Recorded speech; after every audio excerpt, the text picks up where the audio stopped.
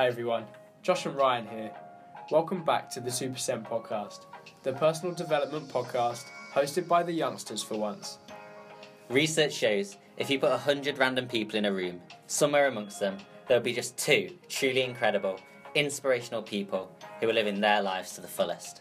In this podcast, we bring those exact people to you, week in and week out. Join us on our journey as we learn the secrets, routines and dreams of the 2%ers. Okay, welcome back to the 2% podcast. Today, it's just myself and Ryan. So over the next 2 episodes, what we thought we'd do is we're going to do some deep dive interviews into your hosts and just get to know each other a bit better and let the listeners, you guys, get to know me and Ryan a bit better. So today's episode will be myself interviewing Ryan, and after that, Ryan will be interviewing me. So, Ryan, are you ready to be on the other side of the microphone today? Yeah.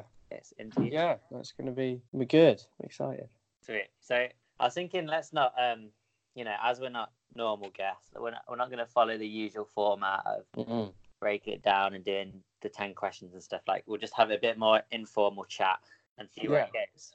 Yeah, that sounds good.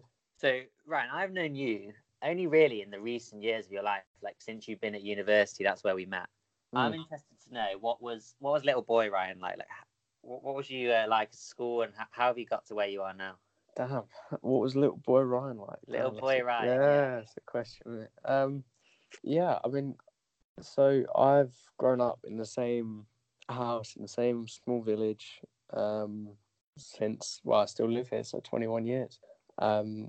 Been through the 3 schools that are in the village, the infants, junior schools, secondary school, and the sixth form as well, which is part of that secondary school. So it's been quite a unique kind of village, kind of country experience. Really, kind of we're quite rural, but we're on the commuter train line to London. So I think those elements have really shaped growing up, really, because it's been very, very comfortable, very very good environment to grow up in, both environmentally, just going through the schools, knowing the same people, haven't had to move house, like all of that sort of thing. So I think that has really kind of affected me growing up, I suppose.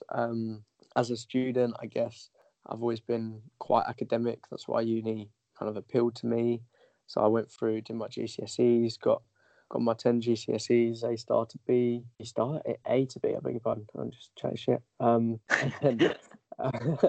then did sixth form, where I did the International Baccalaureate, which is an equivalent to A-level. It's a kind of internationally recognised qualification, where it's kind of deemed to be harder because you do 6 subjects rather than the 4 that you used to do at A-level. I don't know what A-levels are like these days. And it was very language focused as well. So the school we were at, you had to do 2 languages at GCSE, and then you had to do 1. You had to carry that on through into the sixth form.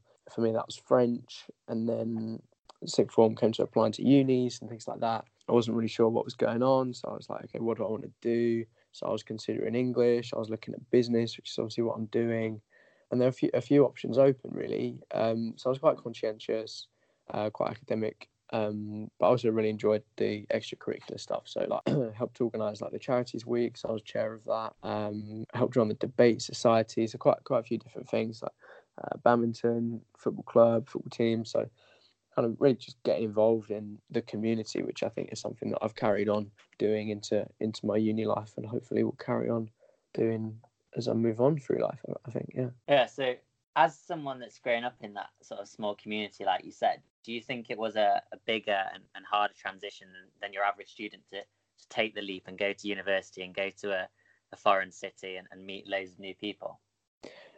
Maybe. I mean, it probably wasn't for me. I definitely don't feel that it was, because at school we were always given opportunities to go on trips or to go on exchanges or whatever. So by the time I left sixth form and it came to go to uni, I'd been on international exchanges to different countries, one of which was a work experience exchange. So I was working for 2 weeks in France in a bakery in a shop. So really immersed in that. In 2015, I did 2 expeditions abroad, so to Costa Rica and to Nepal. So I had to fundraise for those. So I'd come kind of fresh off trying to raise like 6 grand, 6.5 grand in 18 months. So that was really quite a taxing thing to be doing at sixth form. But likewise, that was really rewarding because I feel like I got so much out of that journey of fundraising and then going and having an impact abroad and being able to go on those trips and meet loads of new people and things like that. So when it came to taking that step to uni, it made it an easier step to take, definitely. Yeah. Was there a lot of your mates and stuff at the time going down similar routes or not? I mean, pretty much everyone I know went to uni. I know very few people who left sixth form and went and got an apprenticeship or some kind of work. Yeah, I don't know. I think there was an element of a pressure to go to uni, but I think that's what I would have gone on and done anyway, because that's kind of how my mindset was at the time. It's still now, really, but like kind of geared towards that academic side. Yeah. Yeah. Okay. And so we run this podcast, a personal development podcast. What would you say the main development point for you has been from that little like primary school boy when we still got so much to learn and be impressioned by, to where you are now? I mean, the first thing that comes to mind is taking advantage of opportunities. And if not that, trying to create opportunities. So I think that comes from kind of always being told that I'm kind of going to achieve, or I'm going places, or, you know, you're going to do great things when you're older, you know, you're really smart, you're going to be great, or whatever that kind of messaging is. And so that has kind of fueled me, I guess, to always take on as much as possible, both academically and extracurricular stuff and business-wise, what we're trying to build 2% and beyond. And so I think that the biggest difference, between kind of where I am now and where I was kind of 10, 12, 15 years ago will be that kind of attitude to opportunity and growth, of basically just doing it and just trying to find whatever it is that you want to do and try and make it happen. Yeah, and just as you were saying that, I thought back to a quote from Anthony Vellies in his 2% interview where he said people describe him as a magpie because he just picks up all the shiny opportunities all the time. So, like, I've forgotten about that. Yeah. What would your advice be for well, maybe not, you don't feel you have to give advice, but like, how do you go about finding new opportunities and taking advantage of them? So I think it comes down to a few things. It comes down to your environment and it comes down to yourself. So your environment. So for me, I'm at Loughborough Uni. It's a melting pot of different opportunities and people. So there are a lot of different opportunities just all around you, just all of the time. You know, people offering to help with different studies or research, or, you know, people you could build a business with, you can just walk down and talk to in the street or meet at different events. And so there's that sort of element of it's easier to find certain opportunities. So it's about trying to create an environment for yourself where that is happening, and that can be online as well. I mean, we were talking to Harry Beard last episode about the power of social media in meeting people who are like-minded than you, and LinkedIn has been a big tool for that for me recently.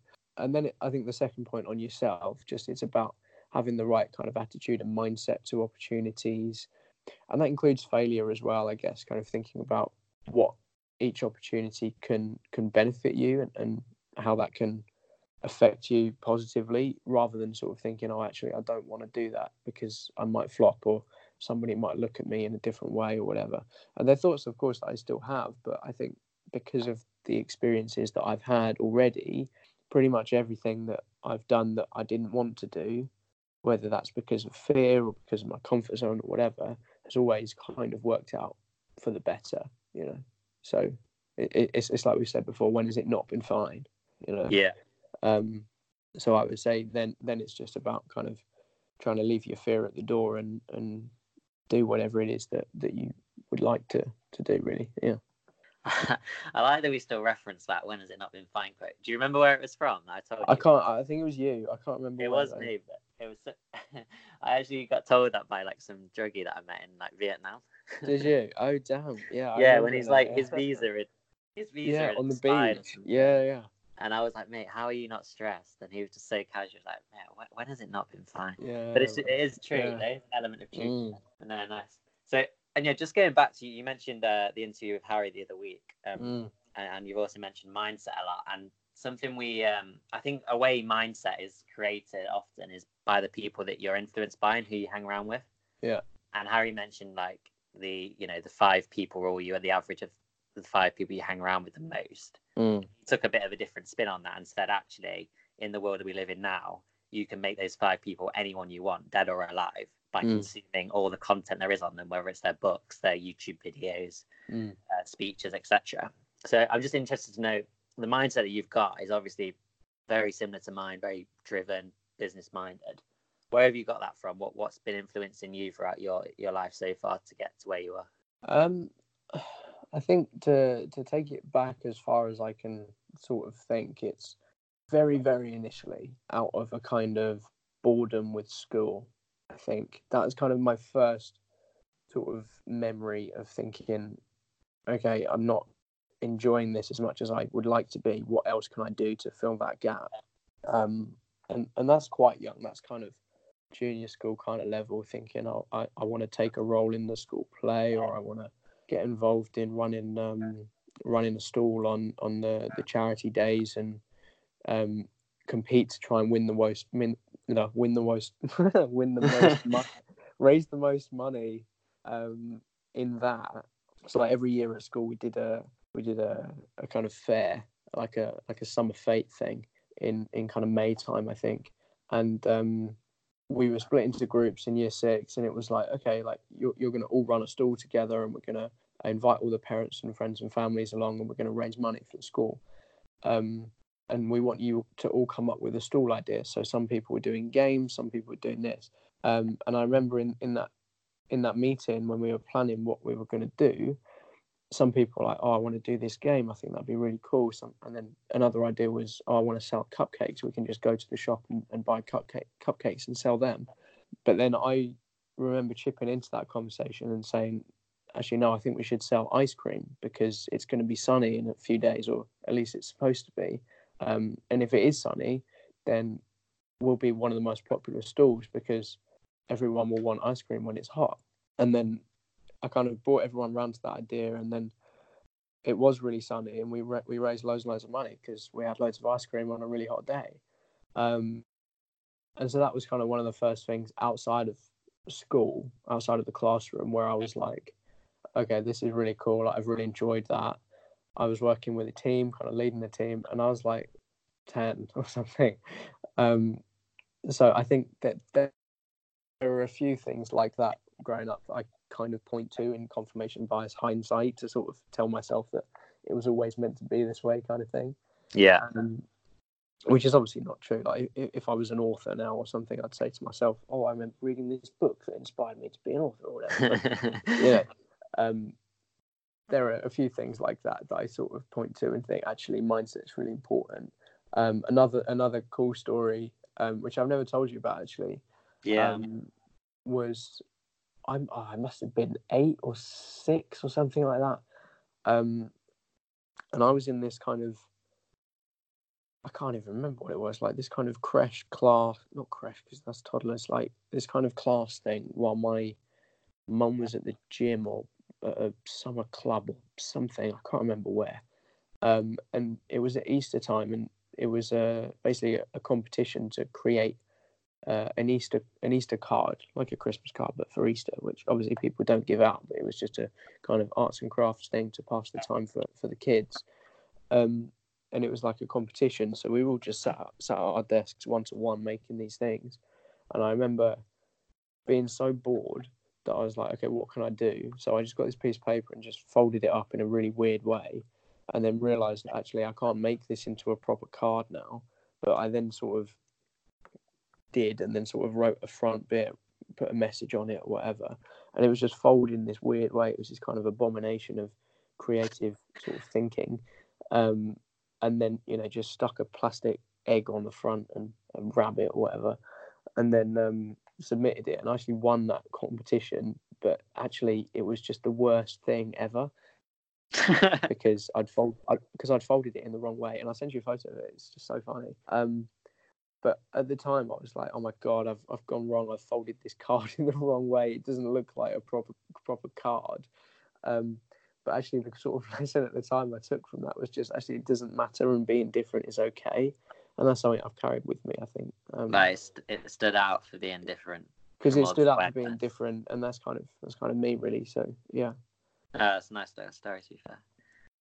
But the ice cream one, it reminds me of those sort of anecdotal stories that you do hear, the sort of entrepreneurs. Like, it reminded me a lot of Stuart Graham's story of his picking up golf balls from the bushes and then polishing them up and going on to sell them on. Like, it's just those. Yeah, that was a good story. I like that one. Everyone sort of starts out with those little things. But I'm also interested, who influences you now? Like, is there any sort of mentors or people in the media that you look at and think, wow, like these guys are who I want to be like?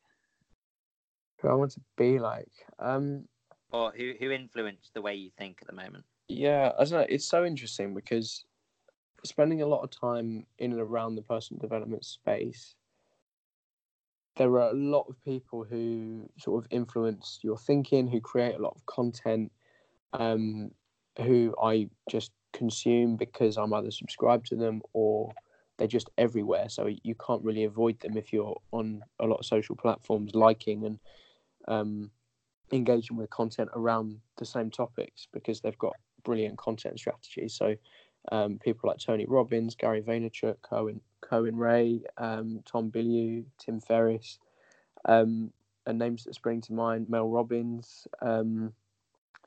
So there are people like that on a very kind of high level who are just there because they're in my feeds. But then at the same time, what I've been thinking about a lot recently is that actually what I need to try and do over final year and kind of into the future is spend more time consolidating the messages that these people are giving out and that I'm telling myself at the same time and kind of coming up with as I'm exploring the space. Because I think part of the industry is that you need to kind of always be on to the next book or the next course or the next like model of or way of thinking or whatever. I think the way I've approached it, certainly so far over the past kind of 3, maybe 5 years, is just sort of, what's the next one? I need to be reading something else. I need to be consuming video content. I need to just be listening to TED Talks. I need to be doing this. I need to be doing that. And it's quite a restless way to go about the industry. So I think what I'm trying to do now is slow things down a bit, consume what I want to consume at a rate that I want to consume it, and spend more time trying to consolidate and actually implement everything that I'm sort of thinking about. So I just recently read, again, You Are Not So Smart and The 4-Hour Workweek, which are 2 books that I love and I'm trying to revisit, and actually going through things again is really, really useful because it just sort of reminds you, it refreshes you of what was good about that book, instead of just sort of being able to say, I've read 300 books on personal development or whatever. So I don't know, in terms of mentors, I don't know, it's difficult because there are certainly people that I consume a lot of content from, but I would never say that they're a mentor to me. Yeah. That they just produce content, they have no idea who I am. And likewise, I think I don't really have any professional relationships that are kind of mentor-like. And I think that's because mentorship can be quite a niche thing. So, yeah, I don't know. That's kind of my thoughts on that question, really. Yeah, okay. I think the word you said to describe the personal development industry can be quite restless is super key. And I've definitely felt that from trying to explore the space. It's just, like you say, that feeling of needing to do the next thing and always be doing something. And because they reinforce these messages about always constantly developing. And sometimes you do get caught up with it and never sit still. I've definitely suffered from that. I don't know about you. Yeah, no, definitely, 100%. I mean, that's exactly what I'm kind of alluding to. Like, I think you can get so caught up in thinking about improving, and especially as a perfectionist myself, kind of always thinking about how things are right or wrong, or kind of what the next thing is, or kind of focusing on the smaller failure details rather than sort of the bigger picture successes. I think it's so easy to get kind of swept away by the sheer volume of information that's out there. So yeah, I completely agree with that. That's good. And then I also wanted to touch on something that you're very sort of transparent and authentic about it is your posts on LinkedIn around failure and meaning, especially within the academic space. You're sort of very open about when you didn't quite hit the grade you wanted, or this is how you're struggling at the moment with this course, etc. Like, what's your sort of motives behind that, and what are your messages for people that haven't seen them? So I think primarily at the moment, my LinkedIn is a space that I'm just really enjoying sharing whatever it is that's kind of on my mind. I think over the past months prior, I was sort of being not inauthentic, but trying to just post as much as possible. Whereas now I've sort of taken a slightly different approach of just sort of posting whatever I feel like, whenever I feel like it, and trying to do as much as possible to take advantage of the reach and try and meet new people and things like that, but not kind of trying to see that as the goal, whereas the goal is just to sort of express whatever I'm feeling whenever I feel it in that kind of way.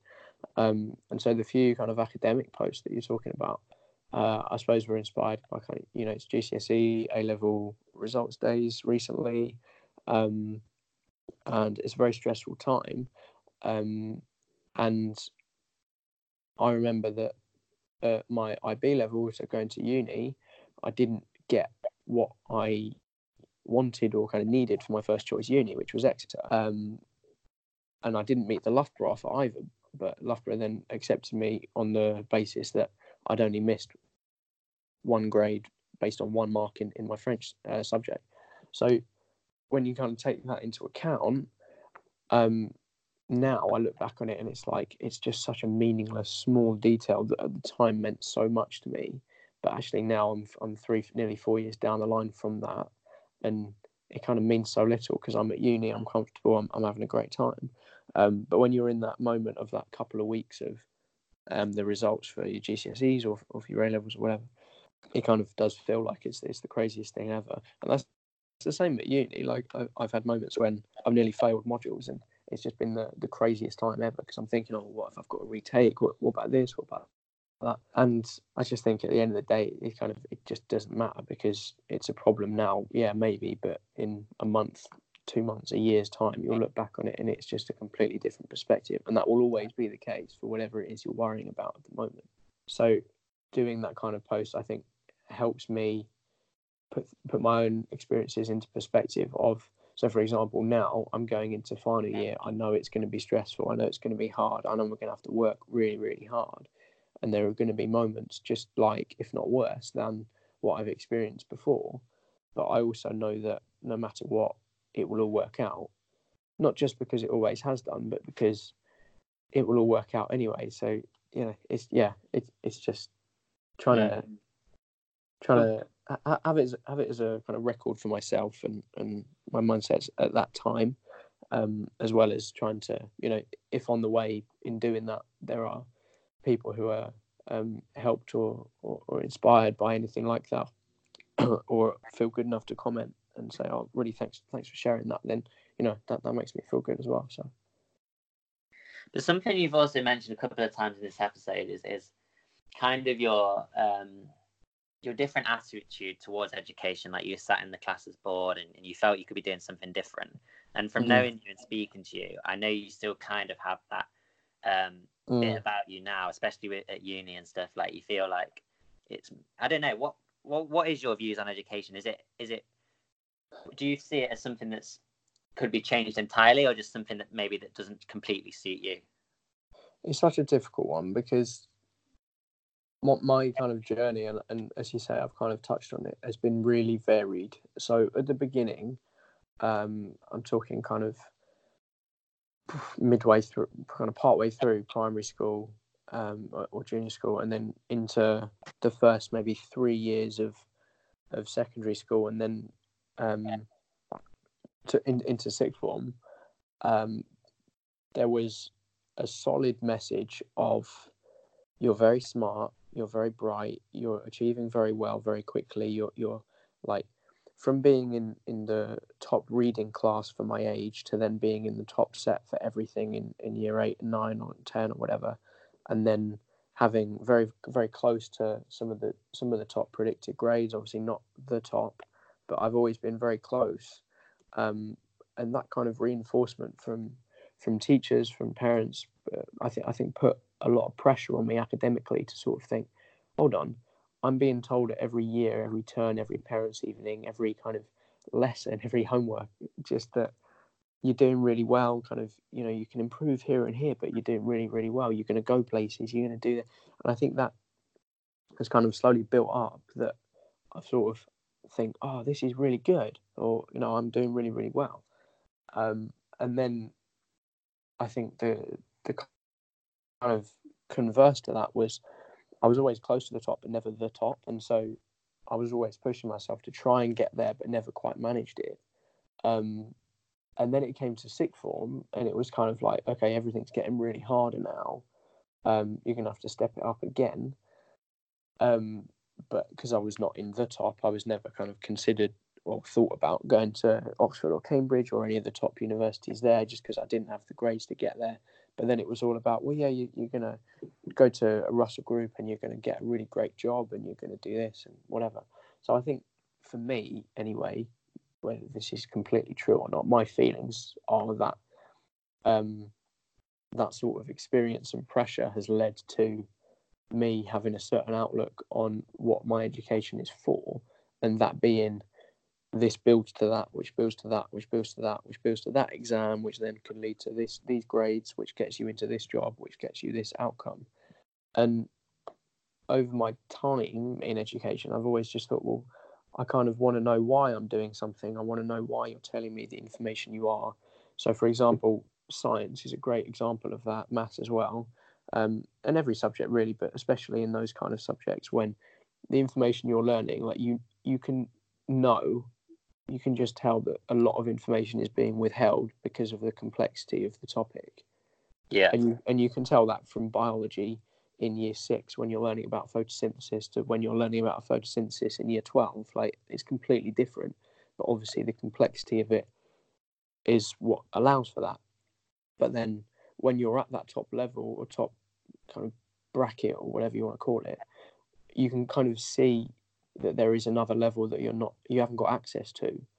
And so for me, again, it kind of felt like, and still does feel like, a kind of never-ending train of kind of, well, what's the point of what I'm doing or learning? Because there's always stuff that you don't know, or that you're not being told or whatever. So I don't know. I think there's a sort of underlying frustration. There's also a lack of understanding on the kind of practicalities of what it is. So, for example, I've never understood why citizenship doesn't focus on things like tax returns, things like what the housing market is, things like relationships, just, I don't know, things that are more practical to life rather than the kind of theoretical topics. And so I think we should have an education system that is built towards life rather than towards kind of a really broad topic, a broad sense of everything. Because, like, so I know, or have known, that from year 8 onwards I never wanted to go to an art class or a music class again, at least not in the way that it was, just because it's not really my game. It's not really what I was good at or kind of enjoyed. I mean, I enjoyed the creativity side of it, which is why I still enjoy the kind of innovation stuff that business involves, but it was never really my thing. But then I still had to keep doing it until we chose GCSEs. Whereas for me at that time, I'm like, well, I want to use this time for something else. So yeah, it's a really difficult one because I think there's no silver bullet for any of these issues. Yeah. So yeah, I don't know. That never-ending train you spoke about, is that like the never-ending train of what's the point, and you're constantly trying to do the next thing? Is that being driven though by the social pressures? Because everything you spoke about there, when you were saying like, I'm being told this, it's always an external voice. And if you were just left on your own devices to just learn out of curiosity and just do what you want to do you think you would have a different attitude to that? I think so, because I think that's how I feel now. I feel like I'm coming round to sort of, well, I just want to do what I want to do with my time. I want to learn in the way that I want to learn rather than the way you're telling me I should learn. But then it's a difficult one because I'm now at an age and a maturity when I can make that decision because I'm about to leave education. So it's difficult because I can now have that perspective because of the way education has been for me. So yeah, I don't know. It's a really tough conversation. Yeah. But I think the element of the core of what I'm trying to get at is that throughout the, I don't know, 15 years that I've been in education, I've always had that sort of thought of why am I doing what I'm doing? And I don't feel that anyone has ever been able to give me an answer other than to get a good job when you're older, or whatever that looks like. And whether that's you need to do this homework, you need to do well in this particular exam in order to qualify to get on this particular course when you're at uni or whatever. And I feel that's the same now at uni. I feel like the message is just go to all your modules, work as hard as you can so you can get a good job. And then once you've got a good job, you can get promoted. And then, I don't know, I feel like it doesn't quite line up for me in terms of the outcomes to what life is actually like. I don't know. It's tough. Yeah, no, we've gone in depth there into that topic. So coming out of education now, you've just sort of had your first year where you have had complete autonomy over choosing what you want to do, and you've just done a year in industry. What was that like? Where did you go, and why did you choose what you did? So placement was super interesting for me because I am one of the people who really like to plan ahead, and so I was thinking about placement from the kind of start of first year. The fact that it's a sandwich year degree was one of the first reasons why I chose the course that I did and chose Loughborough as a uni to consider, because of the focus on placements, and especially in the business school where it's compulsory for everyone.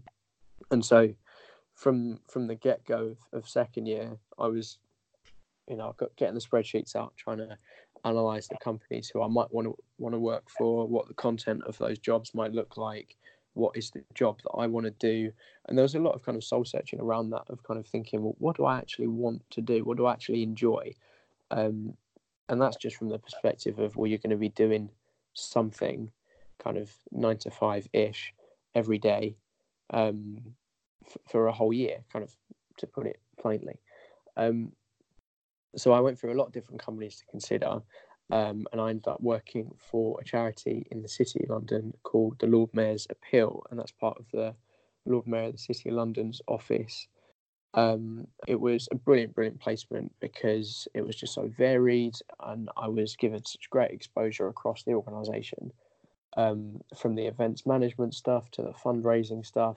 I got to manage our social media channels, so I got to develop my interest in digital comms and social media from a business perspective, rather than just as a consumer on the other side, which was super interesting. And just the kind of the network as well. So I got to meet loads and loads of cool people, often quite senior people in organisations that I've always kind of looked up to. So that was really cool. And just generally, some of the experiences were really good. Yeah, just incredible. And so as a year's placement, to give me insight into the world of work for one, but also what it's like to kind of work in the city as another. I feel like it has ticked every single box it could have, and I'm coming off it feeling very positive. So is that charity sector something you think you'd want to go back into? Well, this is, I suppose, comes back to that kind of soul searching question. So one of my kind of values is that I'm very kind of purpose driven, and I like, as I said before, I kind of like to know why I'm doing what I'm doing or what I'm contributing towards. And so the charity sector, that kind of social impact. I mean, we met at a society that's focused around social enterprise and the UN Sustainable Development Goals. So there's very much always been a focus for me about creating an impact, no matter what that looks like. So the charity sector was always going to be somewhere I would consider working. And so when the LMA position came along, I was looking, I was like, this sounds really, really good. And it was. And so thinking about after uni, it's definitely an industry I'd like more exposure to. I'd like to work in again, potentially. But yeah, I'm not set on anything just yet. I think I've got a lot of time and a lot more thinking to do in terms of what I want to kind of go into straight out of uni. Yeah. Okay. So just summarise then a couple of the main lessons you learned from your first year in industry? Like, how did you find it? What was the main takeaways? Main takeaways. I suppose quickly, the value of communication is just so underrated and so important in every workplace, in every aspect of life, and that's something I've kind of known and gravitated towards before placement, but it has been kind of confirmed and just exploded for me. So, and that can be everything from how you talk to your colleagues in the morning to kind of welcome them to the workplace, just sort of see how they're doing on a well-being level, to how are you talking to the people more senior to you in the organisation to get them the information that they need as quickly and as efficiently as possible to get them to do their job in the way that they need to, and that goes for everyone. So like helping people to communicate with me better, to kind of help them understand how I am and how I work. And then on the social media level, how to communicate the brands, the brand values, the kind of operations of what the organization's doing online through different channels to kind of meet those organizational objectives. And so communication is a really, really core part of my kind of learnings and takeaways. Second would probably be networking, and it's a cliched one for a reason, because it comes back to communication again, but just the importance of being able to network, being able to talk to different people in different ways, and kind of be yourself and just network to find opportunities for yourself, or to understand what's happening in other people's business lives or lives, to be able to see how you can add value to that as a person or as an organization is really, really important. So now, for example, there've been a few times recently where I've been having a conversation and somebody has been telling me about an issue they want more information on, or a problem they're facing. And whereas before I might have been like, oh, I can sort of half give you advice, let me give that half advice, I can now feel comfortable about saying, I have no idea what you just said, but I know someone who does. Here's their details. And that sort of focus of, I don't need to know everything, but if I know someone who does, then that's fine. That's quite an important kind of change in my head. And also what we mentioned before about kind of being able to talk to people in their own language, that's really important. So like being able to talk to the designers in their own language, the financiers in their own language, the marketers the same, and kind of being able to have a broad focus across the business, which is what my degree kind of maps to, because we kind of studied all areas of a business. So yeah, there are kind of a few different takeaways there. Good stuff. So going forward, then, you said you're not too sure what the future holds. What about in terms of very long-term ambitions? Like, what are you hoping to get out of life? I mean, at the moment, all that looks like for me is just, I just want to be happy, be enjoying what I'm doing, be financially stable to be able to pay everything that I need to, and support myself and whoever I'm supporting to a level that is comfortable, and that's that. And it is as simple as that at the moment. And I think growing up, I've kind of overcomplicated what that would look like. So I would probably say to you, oh, I want to be a millionaire before I'm 30 or something like that. I remember that's something I was kind of on at one point, of kind of having that as a goal. But then actually that's completely the reverse focus of what is important to me, because it's not about kind of being able to say I'm a millionaire but I'm 30, or I'm part of this whatever list or whatever accolade, or I won this award or whatever. Like, that is completely the opposite of where my head's at right now. So I think it's simply that I just want to be able to meet whatever need I have as well as I can. And it basically just comes back to enjoyment and fulfillment. I just want to enjoy whatever it is that I'm doing, and then everything else will come after, basically. No, that's great. I'm really glad you touched on that as well, because it doesn't matter who we've spoken to throughout this, like the podcast series so far, whether it's been a student, entrepreneur, an athlete, it's always come back to that sort of fulfillment and well-being level. As like, that's what's the most important thing in their life. That's what's important, exactly. Yeah. That's great. Yeah. Great. Unless you've got anything else you'd like to add, I think that's a nice way to end the episode. Yeah, no, I think so. And hope you enjoyed that episode. Tune in next week to see the tables flipped, where I'll be interviewed by Ryan. So yeah, it's gonna be fun. Thanks for listening, everybody. See you next week. Take care. Bye. Bye.